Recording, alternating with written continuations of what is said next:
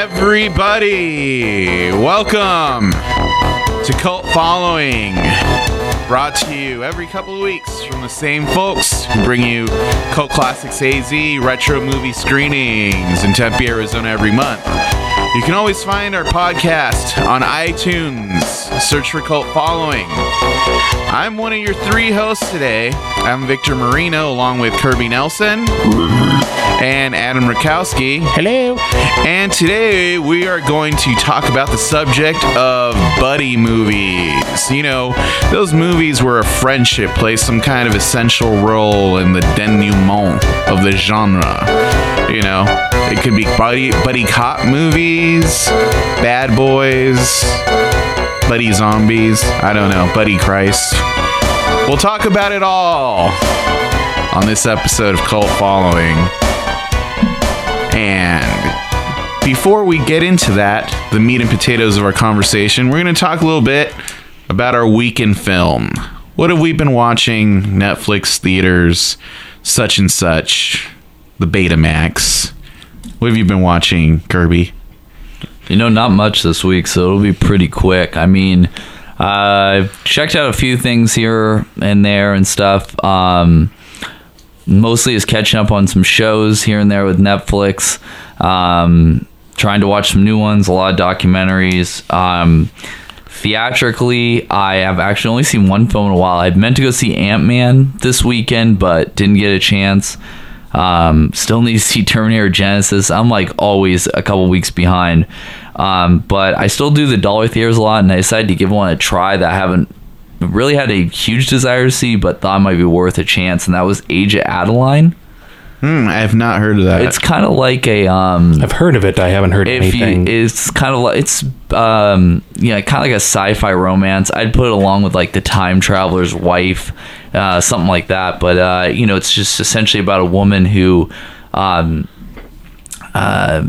through without giving too much away, through a bolt of lightning, doesn't age at all, and she is time in the Cold War era and stuff, like 40s, and she's still living, looking exactly the same and all that. But the way it builds and stuff is really interesting. It's got a really strong narration element, and it just kind of gives it almost like a late 80s, early 90s kind of feel to a point. Like there's just, or a storybook kind of stuff, but well acted. It's had some funny bits and stuff. I've seen so many previews of it. I know. I think Ann was looking forward to possibly catching that.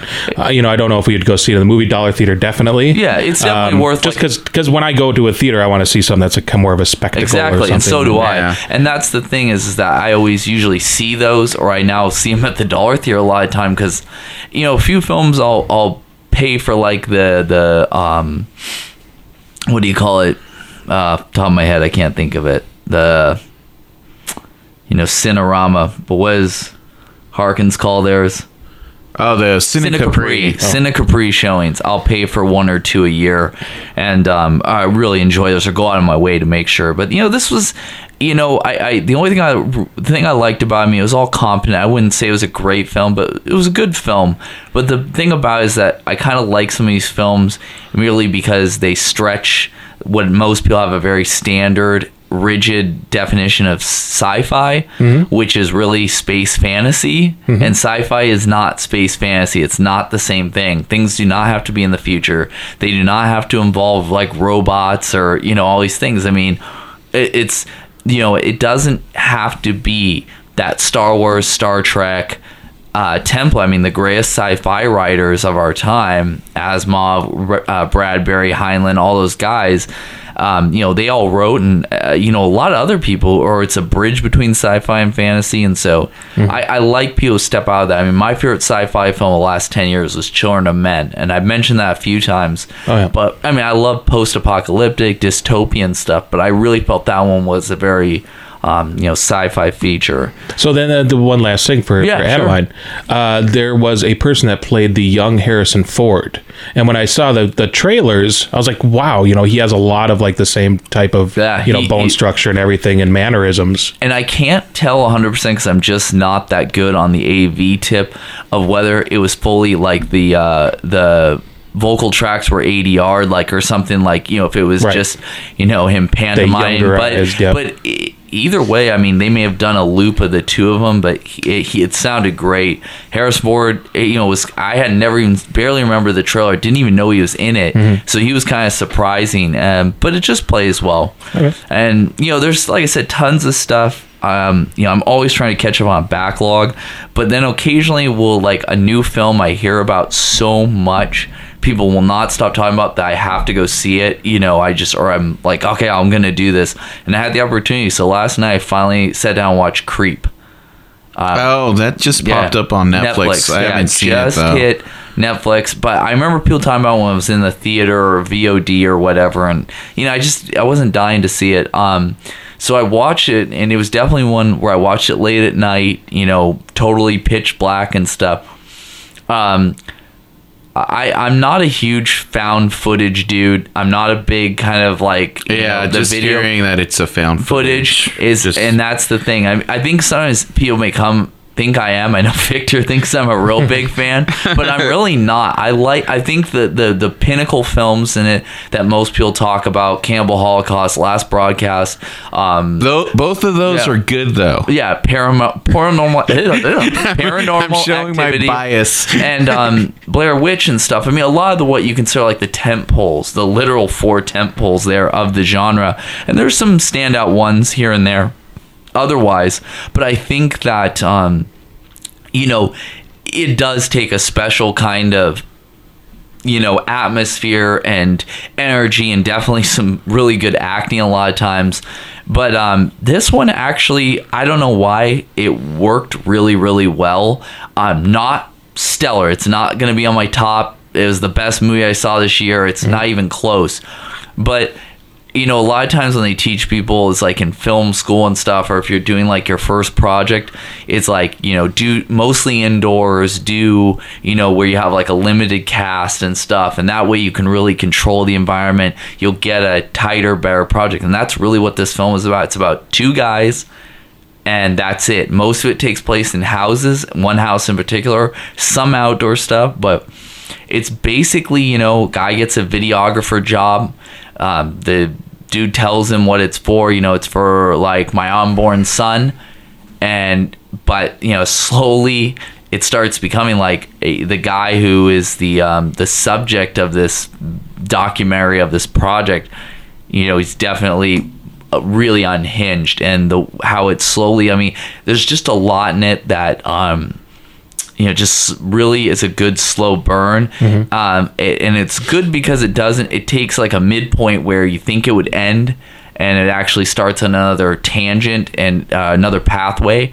But one of the best things I can say about this as a found footage film is that and even just horror in general, I mean, barring some exceptions, I think the film is like 80 minutes, and more horror films need to be like 80 minutes. Oh, sure. They have to stop trying to stretch it out into 90 or 100 when it really is a 70, 80 minute film. I mean, you can only go so far with the idea and the topic. I mean, the grandiose kind of films like your Exorcist, your Hellraiser and stuff, that they really pad out that running time, while Alien, because it's just so in depth and so perfect. But a lot of these, like especially lower budget films, it's just keep it lean and mean, and this is a film that does that well. And it's just a very, like I said, kind of a disturbing, because it's another hallmark of horror is to have something that could really happen, and this could definitely really happen. So other than take it for you mentioning it, I don't know much about it, but now that it's on Netflix, I mean, that's just so easy just to pop on, turn on, and even tune out if I get bored. But totally. I remember reading about the time before like 3D was around, and before they started doing like the recliners and everything, where the movie companies were getting a little bit scared about drawing in an audience as ticket prices were going up. and they were saying, well, we have to give them their money's worth, so now movies have to be 2 hours. Yeah. I mean, that was like their... No, it's true. And I think... especially if you look at like tentpole movies from the late 90s, like X-Men is like one is only like 90 minutes long. Mm-hmm. And I remember watching it recently. I'm like, my God, this... It was like over before... Yeah, it's like nothing. It's all set up, and like the little thing with Magneto is just like, boom, that's it. Yep. It's over. And like that would never happen now. But that's all it needed. And that's one stinger. That's it. That's all he gets. One, not four. That you have to wait through all the credits. It's interesting to me because I still kind of feel like maybe X-Men 2 is the only one of the X-Men movies that actually has like a satisfying ending. Like every other X-Men movie ends so abruptly. Mm-hmm. Like and the credits all roll. Like X-Men 3 especially, like when Magneto moves the little chess piece to show his power, it doesn't even linger for a second. It moves a little bit, boom, credits. I'm like, come on, man. Fade out. Anyway. I still find X-Men 2 to be one of my favorites and perfect, but no doubt, I mean, especially when they started obviously cash cowing and dividing films, when it was part 1, part 2, and I'm like, they're really both 2 hours and 45 minutes long. Right. And I mean, we don't even need to talk about Return of the King. Right. Yeah. I have never had to piss so bad at a movie in my life, like, and just suffered through it just to... I remember, like watching Iron Man 2, and it was just like 2 hours in already. I'm like, oh fuck, I gotta go pee, because I couldn't hold it anymore. It's so long. Like all the Iron Man movies are really long. Yeah, and you don't want to be sitting next to the guy, all of a sudden you start hearing... Serious. Piss bottle man. Well, they shouldn't give you the 40-ounce soda either. You know, it's like that is... you refill it when you're done. I was just having this conversation recently, how like the sizes of drinks are, you go to like a Harkins or AMC and like, oh, a large drink is like $5.50, and it's like, it's a gallon, or they might as well call it. Like a mini cake. Yeah, what is that, Michael Bloomberg, huh? Yeah? What? You trying to take away my rights to my soda? No, but what I'm saying is, I ordered a medium last time I went to AMC when I went to see Ant-Man earlier this week. And the thing... It's as big as a large. Yeah, I'm like, how is this not a large? It's kind of insane. Well, because now I'm a Stubbs member, so when I ask for a medium, they give me a large. Because I used to ask for a medium before. Yeah. So I was used to the size of that cup. And so when they went up to a large, it was literally the difference between like not even a half inch wider. Yeah. I mean, it's the same height, but it was just girthier. Yeah, it's ridiculous. It's like $1 cheaper. Anyway, chintzy, man. And you get all, and then they have the soda machine where you pick all your different flavors. The freestyle. Freestyle thing. Love that thing. I don't know. But we always see people on the second floor at Center Point 11 bring their own cups. Oh, yeah, because all the time. They don't monitor it. They don't care. Yeah. Well, and it's crazy to think that I worked in a movie theater when I was a kid. Not that I'm like telling people out there to bring your own cups and do that. I specifically tell people to do that. His Abby Hoffman moment of the night. Sorry, Kirby, go ahead. Yeah, it's all good. No, when I worked at a theater, I remember we literally had the popcorn, soda, candy, box candy. We had hot dogs, and that was it. I mean, I think we got because it was easy enough to add. We had like Klondike bars or something. So you just it's like a frozen novelty, as simple as can be. And then right when I left that job, it's when we added nachos. And now you walk in. I remember we were out there years ago. I remember went and saw Kick-Ass, which is, not the longest film, but my buddy, his wife was pregnant at the time, like 9 months. And we walked away with like, 2 chicken bakes and order nachos. Oh my God. They had like artisan flatbreads. It's like spent $70-$80 is what you end up spending. Well, that's what I think they say at like CinemaCon and all these other big industry events now. It's like they're not in the business of showing movies. Oh God, no. They're concession stands. That's where you make your money. Yeah. Because you just got, and now that exhibitor fees are so much higher. So So what did you see this movie? Oh, were you done, Kirby? That was really it. I mean, I on Adam's recommendation, I am going to watch Society this week, because apparently it is an unbelievably the awesome transfer is beautiful. Transfer. I still haven't gone around to that. Because that's just sitting there. That's one of the things I had on my list, and I wanted to mention it again because all the versions that I've had, because Society wasn't something that was on HBO or Showtime back in the day. No, it was something that you always had to get on VHS. Yeah. And it was a very just unassuming cover of the model like ripping off her face. I always thought that was a really cool cover. I think it was. I swear that's the only reason that movie has as much life is because. But I was kind of clumping it in maybe something that'd be like Prom Night, or I mean, because she was wearing like the nice formal. debutante formal gown or whatever. But then once I saw it, I'm like, well, I knew Screaming Mad George. I was already a fan of his, so that was a real reason I wanted to see it. I was in Fangoria all the time, and you'd look at these images like, oh my god, this is gonna be like the grossest movie, coolest movie ever. But every copy that I saw, because there's so much red in it, just from the lighting, not necessarily from the blood and all that stuff. Not that there's really a lot of blood. It's just kind of greasy and a lot of flesh. Yeah. It would just be washed out with red. And so I never really saw like a clean copy of it, even when it was like on a split DVD. Yeah, that one was Spontaneous Combustion, right. which it took me forever to track that down in the wild, so to speak. And even that didn't look all that great. No. I mean, the contrast, it was just way too dark in some spots. It's kind of the Yuzna problem of him maybe trusting some DPs that he shouldn't trust to do lighting, because that same thing happened with like Reanimator. Like they had to fire the guy like halfway through because they looked at the stuff that they couldn't afford to go back and refilm the stuff, and it was just so dark that they just had to throw it in because it was essential to the storyline. But with the help of digital remastering and everything, they've kind of brought those scenes out a little bit better than what they used to be. But Society looks just gorgeous, absolutely gorgeous. The commentary is really good too. You get a lot of insight from Yuzna, and he kind of laughs at himself for a lot of the things that he does on screen. But anyways, watch it, let me know next time. Definitely. I'm sure that you won't say, oh, what were you thinking?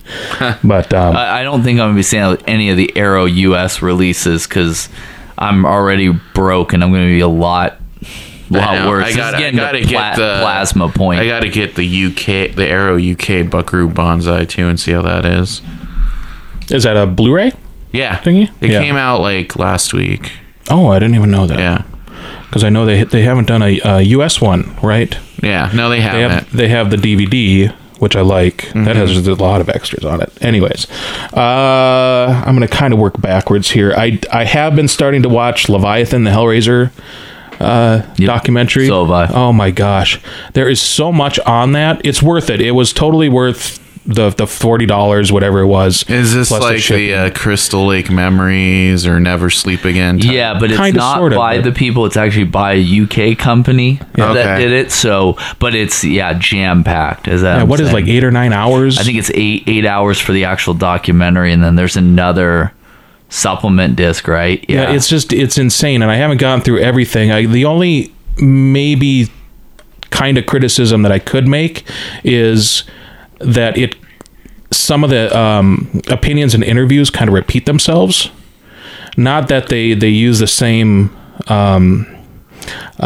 quotations or when they're sitting down with whoever they're interviewing, because they kind of go through the movies and they go through different aspects in the story arc, but the people that they're interviewing kind of repeat themselves on different subjects, but in different about the different movies at different times. So if they're talking about the makeup, like, oh, I had to sit in the chair for 3 hours in order to get this done, they'll say that in Hellraiser 1, but then when they're talking about Hellraiser 2, they'll say, oh yeah, sit in the makeup chair again with so and so, it took me like I said, like 3 hours or something. It's like you don't have to keep repeating the same things over and over again.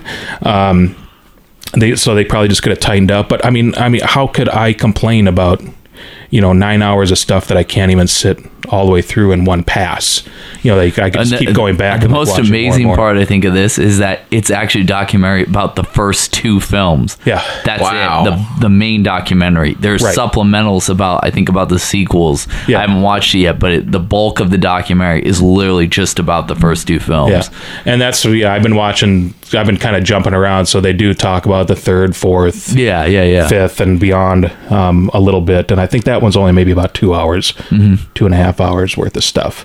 But totally worth it, especially if you're a Hellraiser fan, or even if you're just like casually interested in like how horror movies were made back then. Or even just a Clive Barker fan in general. Mr. Robot continues to knock it out of the park. That's such a good show. I can't tell people enough about that show. It's just getting stranger and stranger as it goes on. I saw The Death of Superman Lives. So where is that on? Is that on Netflix? That's a VOD. Oh, okay. That's a rental or a purchase through them, and they have like the 3 different versions. One that's just strictly the movie for like $14.99, and then other ones that offer different supplementals, or you can buy the hard copy of it, the DVD. I just bought the $14.99 version without all the extra stuff because I think the bulk of the documentary I thought had enough. It was good. I thought it was really good. It was better. What I appreciated and what I thought, as opposed to what I thought they were going to do, I thought they were going to make fun of the whole thing because it's like Nick Cage and it was just a complete disaster to put together. But they don't. They treat it with respect and what it could have been, kind of thing. And a lot of stuff that I never knew before, that I haven't heard before. Not that I go, searching online for a lot of that stuff, but there was a lot more content than I thought there was going to be, especially with the different screen tests, different costume tests. One of the makeup guys for Fright Night, I believe it was Fright Night, who was at Mad Monster this year. I don't remember his name. Steve Wang. No, I know who he's talking about. Yeah, he was on the panel. Yeah, he was on the panel. But his name evades. He worked on that movie a lot. He worked on The Suit. And so they interview him, and I was like, hey, I know that guy. Or I suppose I'm aware of that guy. don't know him personally. Terminator Genesis. Did we talk about that last time? I think we did. I think we did talk about that. I think that was like just right after I was able to see it. Well, no, actually, I think it was something along the lines of we're going to talk about it, but it hadn't been seen Maybe we yet. talked about it in private. Yeah. Oh, no. Here's what happened. I said I had seen it, and I was like, it's all right, and then we didn't talk about it. Right. Yeah. I enjoyed it. Yeah. I had a lot of fun. I wasn't a big fan of the ending so much. Oh, no. The ending was stupid. But overall, I liked it. The only thing I did not like was... what's his name? Jai Courtney? Oh, Jai Courtney is John Connor? No. Jai Courtney was Michael Bihn's character. Yeah. John Connor. No. Michael Biehn played John Connor. No, Michael Biehn is Kyle Reese. Kyle Reese. That's right. That's right. My bad. Sorry about that. That's okay. I was trying to find Kyle Reese in my head too. Yeah. I just thought he was flat. It's really the story of Jai Courtney is very interesting to me. Like, he was on this show on Starz I really liked a lot called Spartacus Blood and Sand, and he played this like supporting character, and he was so good in that. And when his character died, like, oh no, it's so sad, like, because he built up. You're not gonna watch. I've always wanted to watch this show. All these fucking shows. I'm sorry, I'm not unemployed, man. I don't have time to watch like. You won't remember anyway. Well, no, I won't. But I guess I just come more going. It's like I think a lot of people, they make the effort to watch all these shows, but it's like a lot. Actually, I should probably say that one of the things I did watch this week is one of my secret shames is I actually just this last week finally finished Breaking Bad. Oh. I have never actually watched the entire thing through because by the 3rd season, I wasn't a huge fan of it. I thought the 4th season was pretty weak, and then the 5th season it picked back up. But I'm really so many shows. There's too many. It's just, especially if they're an hour long. He looks really different. You wouldn't really recognize. It's all good, man. I really wanted to watch it though. I've heard nothing but good things. But no, and I just really thought he showed a lot of promise on that show, and then at literally everything he's in, he's like somebody pointed this out. He's like, he's the new Sam Worthington. He's like he's the actor Hollywood wants you to like for some reason, so they cast him in everything. I also think he could be interchangeable with Channing Tatum. They just remind me of the same kind of just deadpan look. To me, the most interesting thing, and I guess I noticed this, like, you know, the second time I saw the movie, because the first time I saw it, I was like, oh, okay. Like, he has a lot of banter with Jason, or the guy who plays John Connor. Yeah.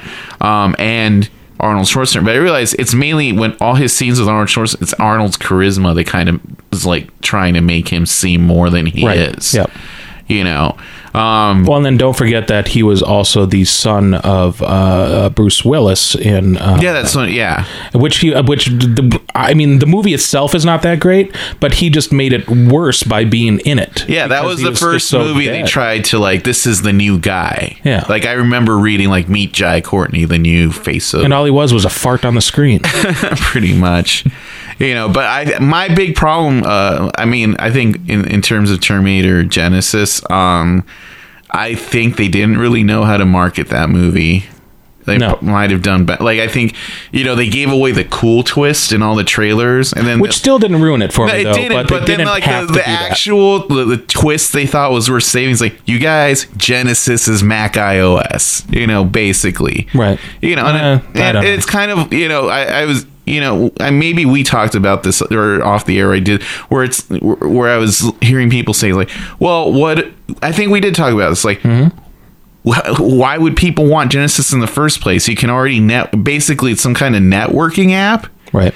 You know, like, oh, I can sync my phone to my computer. Like, that's what iCloud does, right? You know, but isn't I mean, really at this point in time, I haven't seen it yet. I will go see it, but I mean. It's the year 2015. You look at how far technology's come in the last 24 years since T2, and it's like, you know, so many of the things that basically were there. All I can think of is it's an alternate universe where there was no Apple, maybe, and this hasn't happened yet. I was trying to figure that in my brain. I don't think it didn't really matter to me. I'm like, oh, they're kind of like doing an Apple thing. Yeah. Oh no, I just meant in general that, you know, now how films, it's kind of like back to the sci-fi space fantasy thing, but people now have to really be cognizant of how much technology has changed, or that, you know, things that were an impossibility now it's like, oh yeah, this really could happen to at least some degree. I mean, I always just want to make a film just about everyone's phone, all technology dying like a mash shortage, and just watching people kill themselves. That's really all I want. Anyway. Wasn't that Jericho? I never saw it. It is pretty much.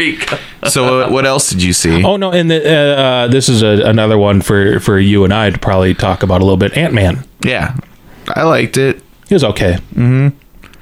I would probably see it again. It's really funny. I read an interview with Peyton Reed, the director.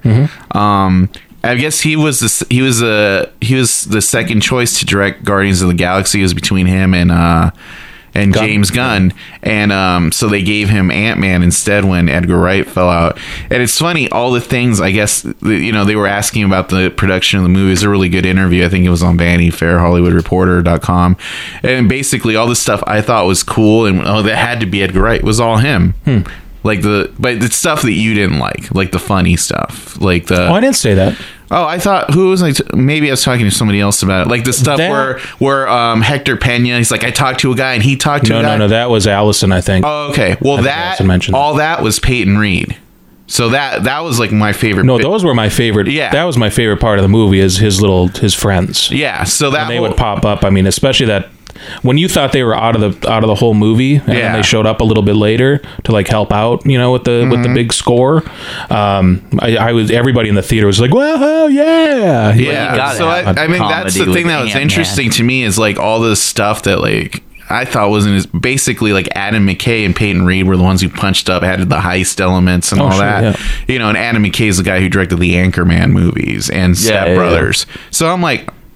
I'm good to see another Ant-Man movie. Just let them do it from the get-go where they don't have to, you know, kind of triage somebody else's project. Or, you know, I'd like to see what they could do rather than like, you know, take a half-finished movie and kind of fix it. For that, I feel like considering the kind of, you know, those situations where you fire a director and you have to like jump in right away, like, you know, The Island of Dr. Moreau, like that documentary, it feels like a really good cohesive movie to me. Right.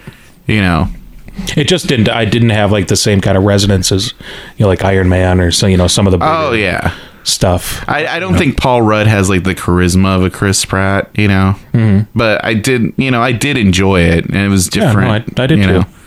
I just didn't think it was top tier. Paul Rudd, man. He's one of my favorites. Like, I mean, actually, that was probably one of the more exciting features for me. I've just never liked the character of Ant-Man. I mean, the only thing they can do is make up the ludicrousness of it. It's basically... Oh, no, they make it... No, I know. Yeah. That's what I mean. But I mean, that's the only thing. Like, that's the pull for me. Yeah. Is because if they don't do that, then it's just dumb. Because it's the problem that... I'm pretty amazed at how much like DC has reinvented some of their characters, because DC has some of the stupidest characters in comic history, especially from, I mean, most Marvel does too, from like the golden age. But I mean, to really reinvent something or to put a spin on it and make it work is really pretty incredible. So, but I mean, that's my big thing with comic movies, is that, you know, post Dark Knight, we've just hit such a point of everything being so damn serious that like Guardians was like the first movie I'd watched in forever with a comic twist that I really like. So, So what about this? Well, because I don't even know if I want to see an Ant-Man 2. I'm fine with them just, kind of shoving them into like the Avengers he'll, or like, probably whatever, get another solo movie. Yeah. Right. But, I'm almost at the point, like, even when they were talking about, doing Ant-Man, I was thinking, well, why are they even doing Ant-Man? Why don't you just have, like, an Avengers movie where they're just, like, interjected in there? I mean, almost kind of like with, like, how Falcon was in Captain America. What do you mean? They did not give Falcon a whole movie. Oh, yeah. Which is fine. No. So why did they have to give Ant-Man a full movie? The story with Ant-Man is like Edgar Wright. Man can't have his own movie. That's what I'm trying to say. No, the story with Ant-Man, because I was actually... Well, not to say that they can't, but... is he had been developing that movie before there was a Marvel Cinematic Universe. Who was? Edgar Wright. He'd been developing that movie since like the mid 2000s. Yeah, but they kicked him off of it. No, they kicked him off of it recently. But basically, he was ready to go. Like, it was supposed to be his movie after Scott Pilgrim. Right. But then they were like, oh no, we need to retool this so it fits in the Marvel. So he kept working on it and then it just, maybe it can be a little movie set on. And then they're like, no, we want to bring him into the Avengers. I think that's where they had the creative differences. They kind of wanted to just do an Ant-Man movie not tied into the rest of the Marvel Cinematic Universe, and that's where the split happened. Wait, so he wanted to do like an autonomous... Yeah, originally supposed to be an autonomous, like, here's this character, Ant-Man, has nothing to do with the Marvel... Okay. Yeah, because it was developed before that existed. But then, as it went on, they wanted more inputting files. Like, this isn't what I want to do. And okay. Then, yeah. We need but then why more money. I mean, but they just drop movies all the time. Why even, like, do it then? Well, apparently they had plans for that character. They like probably invested they probably invested enough money they had to get something back. Well, they do. Yeah. They have plenty of money, though. Marvel has plenty of money. Oh, yeah, but they're not going to dump something, especially if they think they can make it work, Oh, I suppose. Yeah. Get them on the phone. Because remember a year ago, everybody thought Guardians of the Galaxy was like, no, we can't. Yeah, but Ant-Man really didn't do that great, like in comparison to Guardians. Well, Ant-Man is just one character. Yeah, no, I know, and Wasp. No, they consider that. From what I was reading, they considered Ant-Man like a big, because it's like, this is a C-list character, and we made $60 million in one weekend. That's pretty good. Yeah, right. But they also they're really counting overseas to kind of rescue that one, because it was a lot. But then you look at a lot of the films that are still succeeding that are not like tentpole movies that are making decent money, and they're it's like, I'm sorry, it's just the way. I mean, I don't feel that way, but I think I definitely corporate Suits, if it doesn't make $100 million now at first weekend or really close to it, then it's like it's unrealistic expectations. Well, of course it is, but I mean, I also think that I am waiting for the day when the MCU finally slows to a crawl, like where it's just, unless it's this is pretty much the only small movie left. If you see their slate, the only thing you could remotely consider like a small weird movie is Doctor Strange. Yeah, Doctor Strange, or maybe Inhumans. I don't know. We'll see. So did you see anything else this week? No. Okay. What can we live without, Victor? Well, I saw a few things this week. So I saw, just to follow the kind of track we were doing, I did see X-Men Days of Future Past, the Rogue cut. As did I. I mean, I liked it. You know, I mean, I like added character beats, so I liked it for that reason. To me, it fixed a couple of loopholes, and I'll probably watch this version instead from now on. Just, it's longer, pretty much. Yeah. Yeah. I just thought some of the scenes were unnecessary. A lot of them that they put in, I thought it was just padding. No, yeah.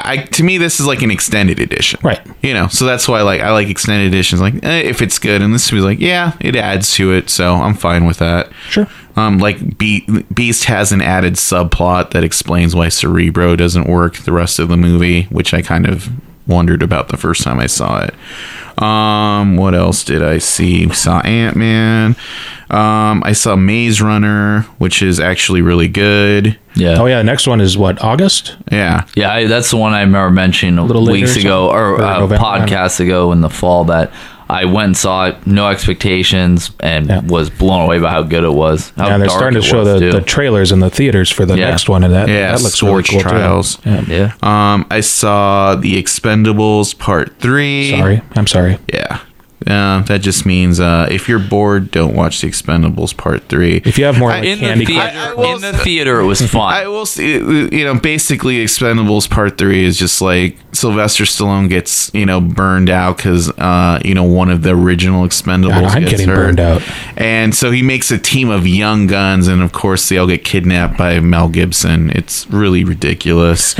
Well, it's an Expendables movie. Yeah, it's really just ridiculous. it's weird in that, like, Mel Gibson's like quasi career resurgence involves him playing megalomaniacal villains, and it never clicks. This and Machete Kills. It was that or The Beaver. You know. Well, you know, The Beaver is not a terrible movie. No, it's not. But that's what I mean. Yeah. Is that he literally, he's just one of those dudes who's done for pretty much. I mean, it's crazy to think in 10 years how far he's just plummeted. I can't see a way out of it for him, but, you know, whatever. He has money. Lethal Weapon reboot. Hey, man, if Schwarzenegger can keep doing these movies, man, and Stallone, I'm pretty sure. Yeah. I saw a documentary that was really interesting. It was called The Search for General Tso.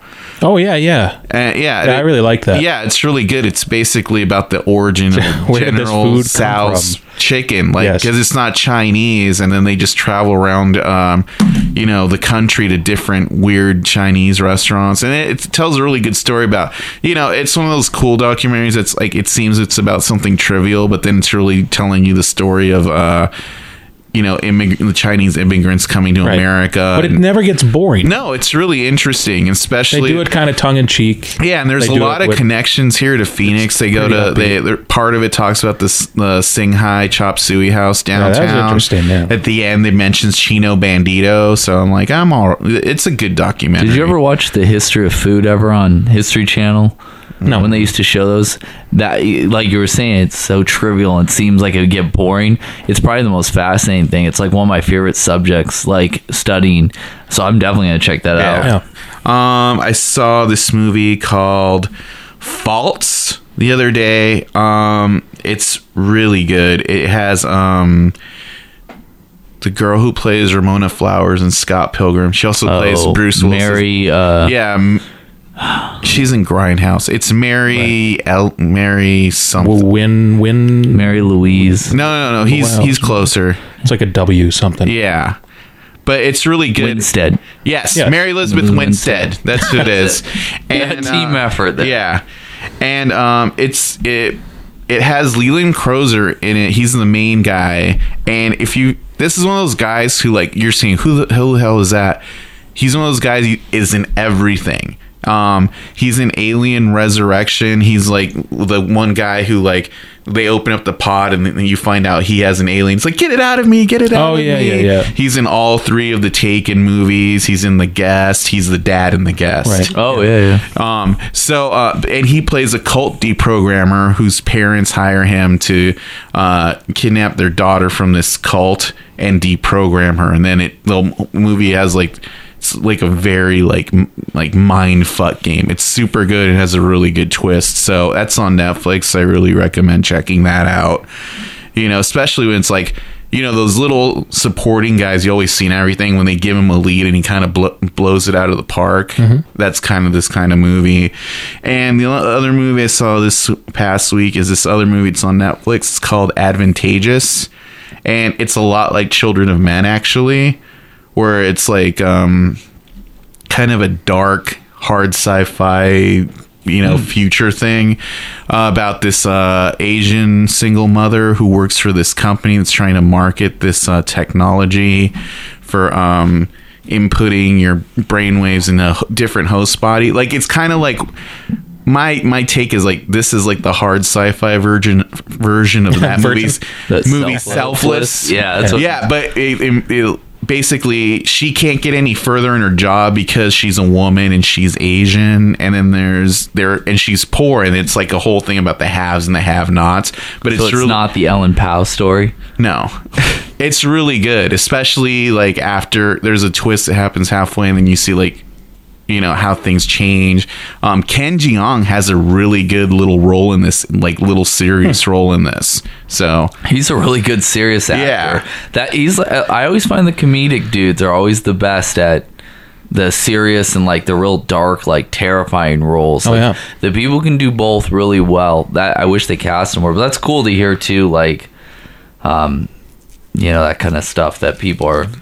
Yeah, this has a lot of like sci-fi little parts from people. They're like, oh, that's that guy from that thing, and yeah, you know. But I like that those people are getting more attention now. So yeah. Anyway, that's pretty much everything I got. So some good stuff there. Yeah, from everyone.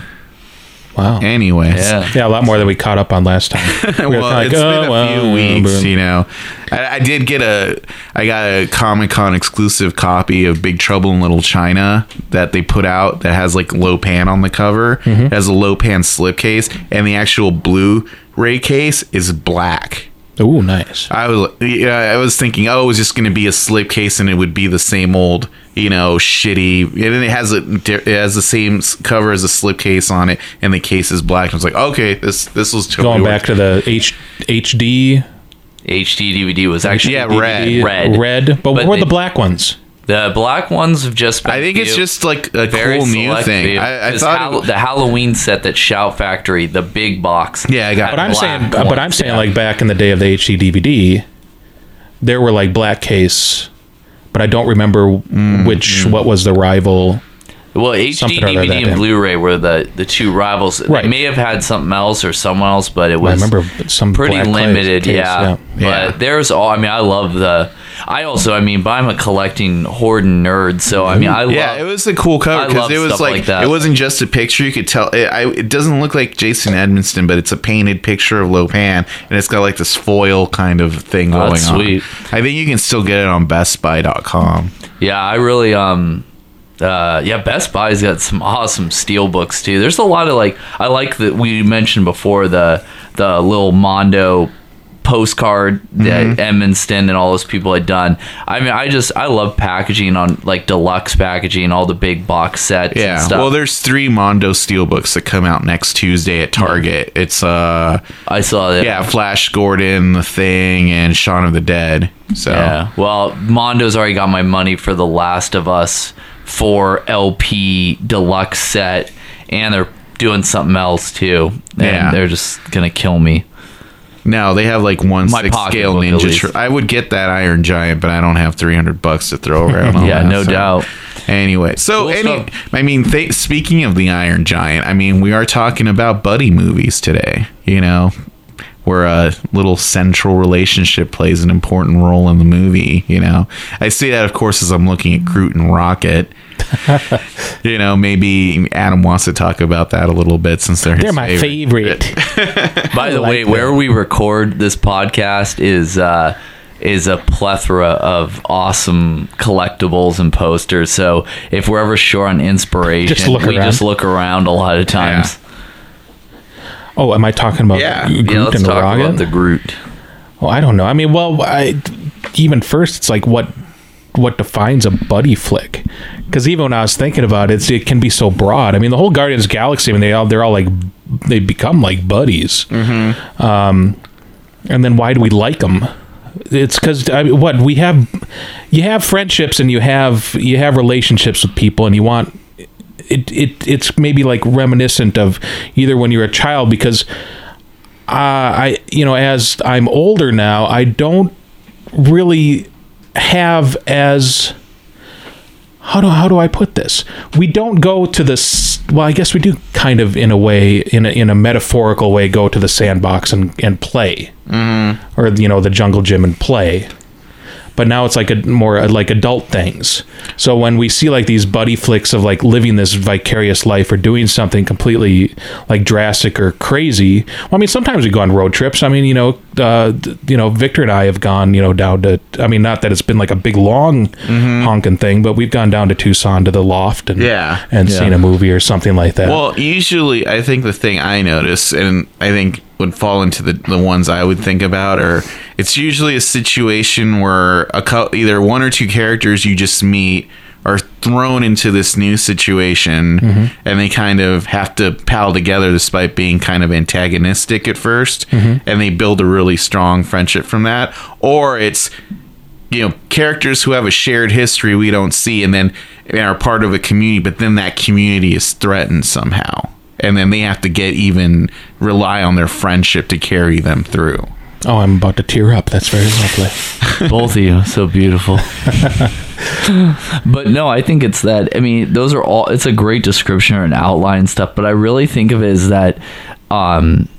It's a template or a genre, subgenre that's been redefined a lot, because when you really think about it, I mean, it's kind of like I was saying before about the whole sci-fi versus space fantasy thing, which I know I brought up a few times, but I mean, when you think of comedy, I mean, you really do think of the whole Boardroom. It's going to be a buddy comedy or buddy cops, and a lot of the standard kind of format, but then you start thinking of, you brought up like the Iron Giant, or I think of a lot of films, that are especially like a journey, is a huge part of that, or the end goal. But like, I mean, I think of, just strangely, both Stephen King adaptations, but both Shawshank Redemption and Stand By Me. Yeah, those would be the two I would think. Yeah, of. And are not comedies at all. They're not buddy cop. They're not all the standard format. But I think almost everyone sees themselves in at least one character, and I think that that's an extremely the most important component to a successful buddy film is you have to be able to envision yourself, and the really great ones are the ones where you've never experienced a situation like that in your life, but it's that character's reaction to it, or their meditations upon it, or their discussions and things like that really brings it all home. And so, well, I mean, I think Shawshank Redemption is really interesting because the movie, Tim Robbins' character, Andy, like, he's not the narrator, it's Red. So we're basically getting his view of Andy Dufresne through the whole movie. And see how at first he doesn't really like him, and then, how he comes to be friends with him, and then when he leaves, and then, basically you're getting the whole evolution of their friendship and how his sentiment towards him changes through the movie. And then there's that opens up another thing is, within buddies, sometimes there's a mentor and a learner, student teacher sort of thing, an apt pupil, if you will. Yes. Also an excellent Stephen King adaptation, the darkest buddy movie possibly ever made, but no, that's true. That's an important component too, and there's also, because it's not like Tango and Cash is a mentor and pupil. No, type but of then movie. there's the kind of like a movie like Harold and Maude too, which is, because then there's also like the romantic subplots of that kind of buddy. But it like hit on important is a lot of them are the opposites attract, which can be very, very surface and vain, and then it can be on a really deep level. Yeah, explored. It varies. I mean, it just depends on the quality of the cast and the crew and all that in the end. Yeah. I mean, because you can take a handful of any films out of any release year, and they're going to have like huge buddy elements, because people want that. They want especially to feel like lately, they belong. like all those like Paul Feig movies, like The Heat and Bridesmaids, and probably Ghostbusters next year. Like, well, that's also because there's more women and other individuals, because I mean a lot of it is catered to white males. I mean it's a lot of like, I mean that's just the way the movie business has been for far too long. I mean you can a great buddy movie I loved when I was younger was, and still think is great, is the Joy Luck Club, and it's a very very it doesn't have to be, again, it doesn't have to be funny or lighthearted. I mean, and that's the thing. I think that's totally, when people go, "Oh, it's a buddy movie, it's got to be," But then you bring up something like Shawshank, and they'd be like, "Oh yeah, Big Chill." Well, yeah, I mean, or Breakfast Club. Breakfast yeah, Club. now we get on the whole what do you call them, John Hughes movies too. yeah, I mean, but then there's like movies that are like, the one I mentioned, like, to me, like Guardians of the Galaxy is kind of like a lot like Big Trouble in Little China, and the same kind of buddy comedy thing. Yeah, where it's like Jack Burton and what's his name, Wang Chi have been friends for like a really long time by the time you're in the movie. Yeah. And they have their relationship, and they're but then they intersect with these other characters and kind of have this shared goal. And like Guardians, buddy up. yeah, and that's kind of how Guardians of the Galaxy is. Like, I mean, clearly, Star-Lord is presented as the lead, but basically, by the time you're getting to him getting the Infinity Gem, you meet Rocket and Groot, and it's obvious they've been together for like a long time, right? Too, and then like cross goals intersect, and then you have the ultimate antagonist partnership, with Drax and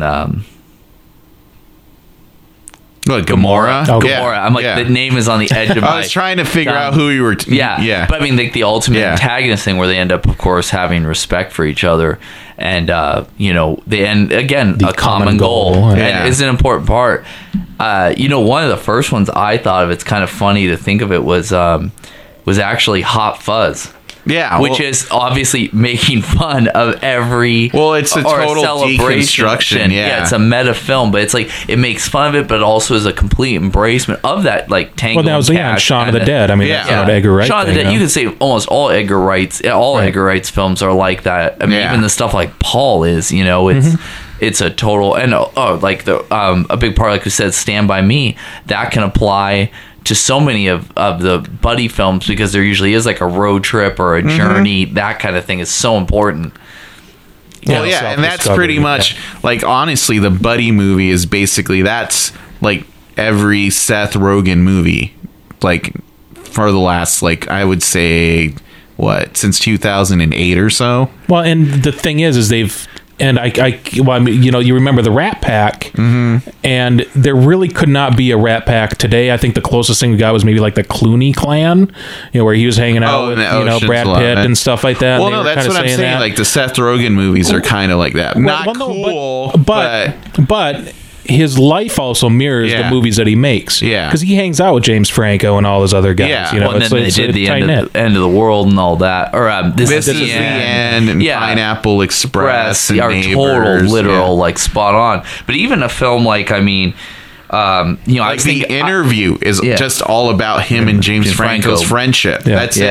I was also thinking of the View Askew universe. I mean, as a complete, like, it's a real life friendship, and then it's really these people too. And that's like, I always think of that one too because of how mundane it is. Like, I mean, like a film like Dogma and stuff's like, completely like supernatural or whatever, but I mean, a lot of their films, I mean, it's just day-to-day stuff. It's like the Seinfeld kind of thing, show about nothing. Well, I mean, that's why Clerk, I always thought that's one of the reasons Clerk was interesting, because you see, like, if you look on the surface, like, the View Askew about Jay and Silent Bob. Jay and Silent Bob are just like a throwaway, like, cut joke in Clerks. It's all about Dante and Randall's like relationship, and to a lesser sense, almost like in Chasing Amy, Ben Affleck and Jason Lee's character's relationship, where it's like they're so close, it's almost like it hurts the main character's relationship with his girlfriend, right?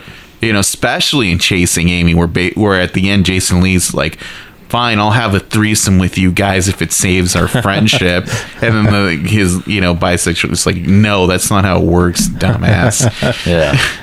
But that's totally, I mean, there's just a lot of them that they, it's definitely sometimes it's really that, because I mean, that's probably what I was hanging on in the beginning of what I was describing is that I think the two routes of a buddy film in the end of the day, I mean, it's always going to be in the eye of the viewer, beholder, etc. But it really is what is forced and what's organic. Mm-hmm. That's what really makes the film. Is that because I think you also have to. I never want to use the term outside the box, but I mean, I thought that was a great kickoff with the Iron Giant. What about films of like a Milo and Otis? I mean, right. You don't have to. A film can be completely about, like, it could be about animals, it can be about anything. It can Homeward be about, Bound. Yeah, Homeward Bound's another Natty Gann, Journey of Natty Gann. Like, a lot of the films I grew up with, I mean, all those films are all about that. I mean, even like stuff like really getting out there, like Land Before Time, and all of them are about. Which, I mean, really, I don't know why they didn't sue Ice Age for that one. But, Well, I mean, most kids' movies in the 80s are like that. Like E.T., or like E.T. is very similar to, like, Lilo and Stitch, if you think about it. Yeah, true. Yeah. Well, and I mean, the Goonies obviously being, like, a Paramount one.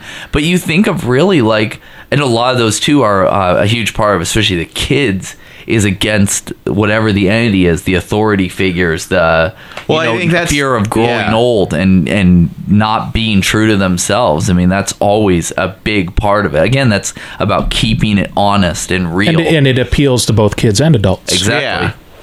And that's the thing, like, why I feel like those movies have simple templates is because something people can relate to universally. You show those movies to kids so they understand, what friendship is and the values of that. And then when you see movies like that when you're older, it's like, because generally, I mean, you don't see a buddy movie that really has, like, bad statement on their friendship. Yeah.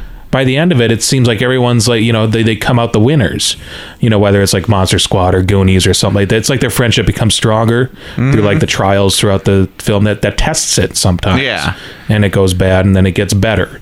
So is that something that, as viewers, if there was a new movie that came out that Victor and Kirby go to Egypt, we get excited about that because we know there's going to be a very specific story arc where it's going to start out where these guys have known each other, or they come together by happenstance, decide to go on this trip, misadventures ensue. Here I'm writing this right now as I'm talking. Everyone's writing $1 million. Yeah, I went to Egypt. All I did was sleep on a rooftop, go crawl through the pyramids. You went to a vegan White Castle. And I ate I ate a lot of falafel because that's all I could find that was vegan. So vegan White Castle. It was the vegan White Castle. See, and that's where the conflict would come in. Yeah, exactly. So throughout the film, it's the meat versus the carbs, and yeah, that's my literal, like, every road trip and every tour I've ever been on. That's our journey.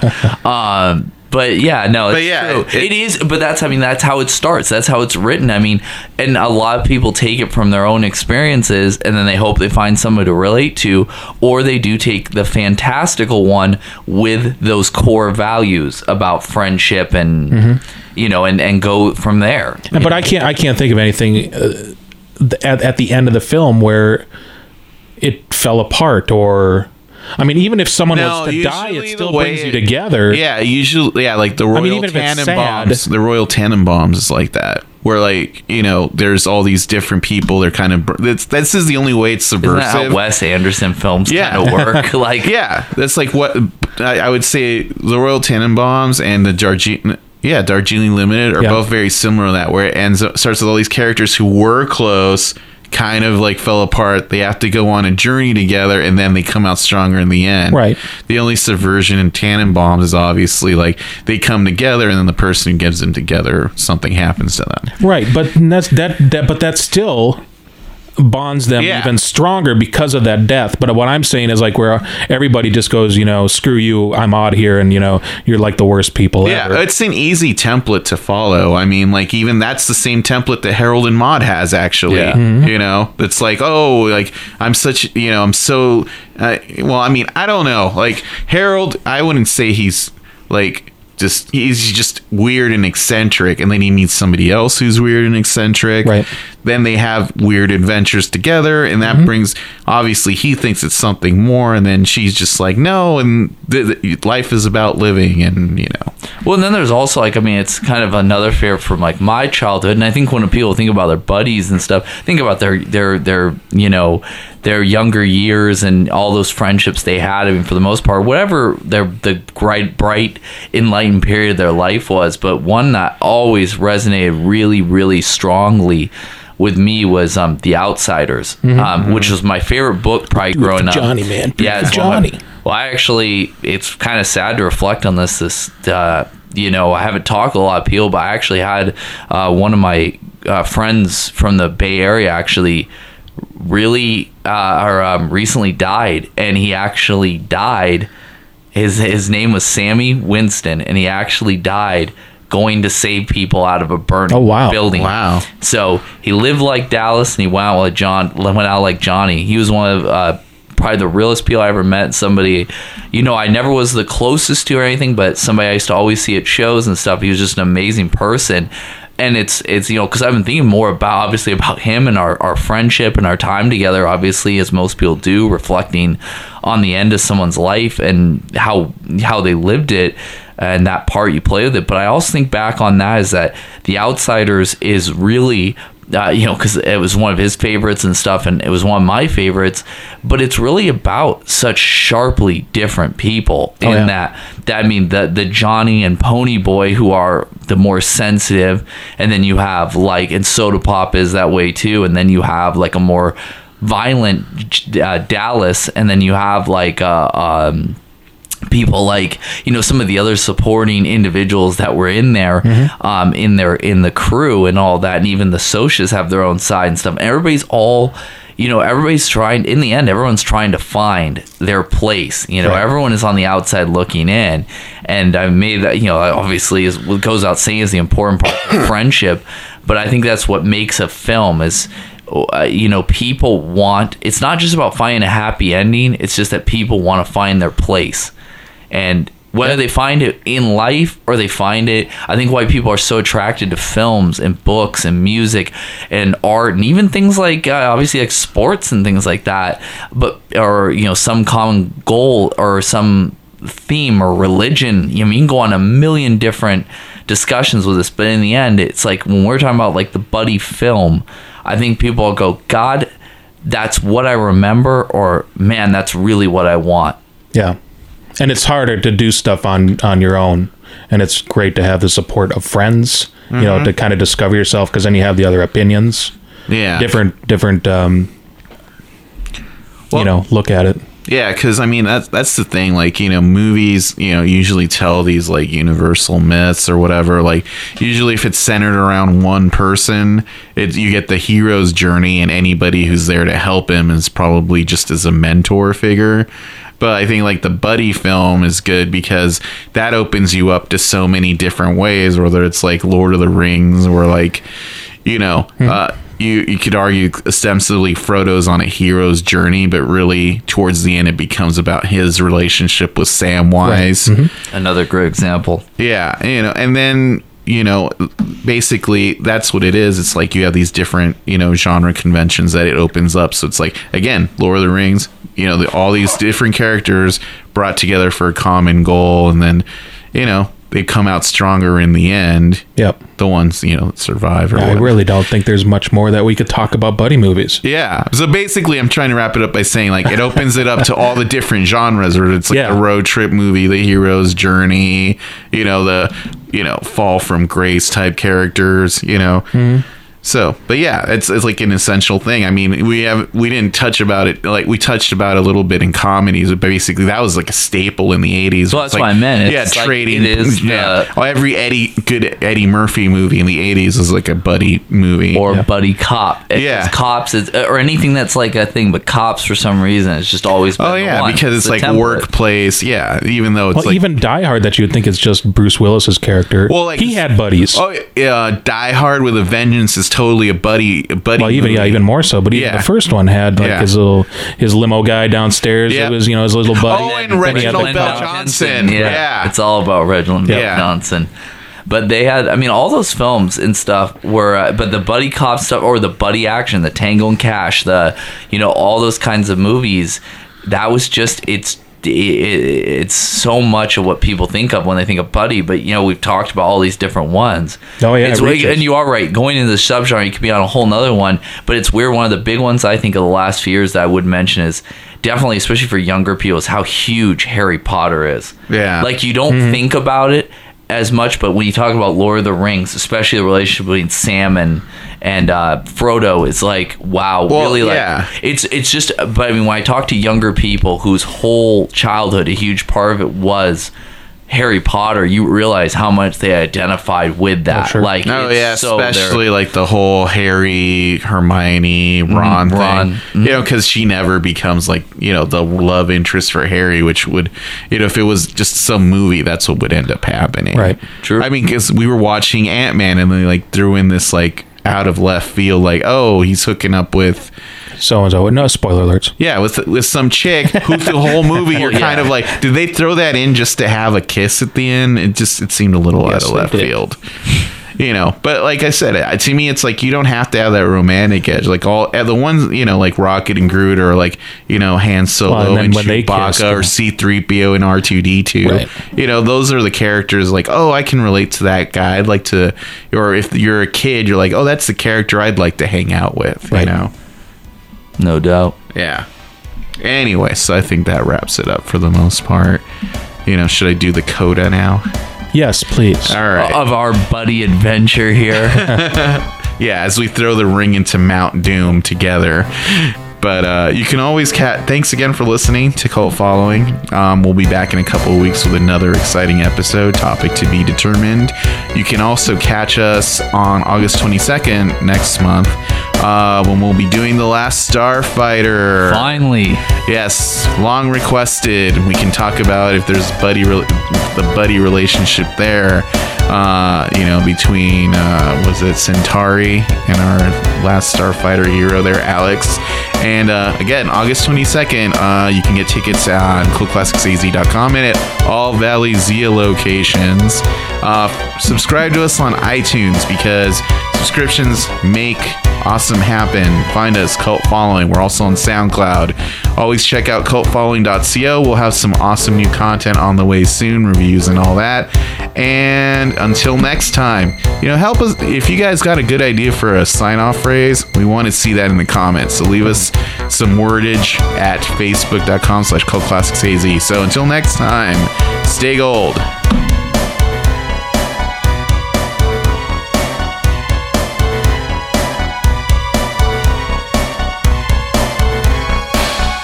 Yeah, and you don't want to be sitting next to the guy, all of a sudden you start hearing serious.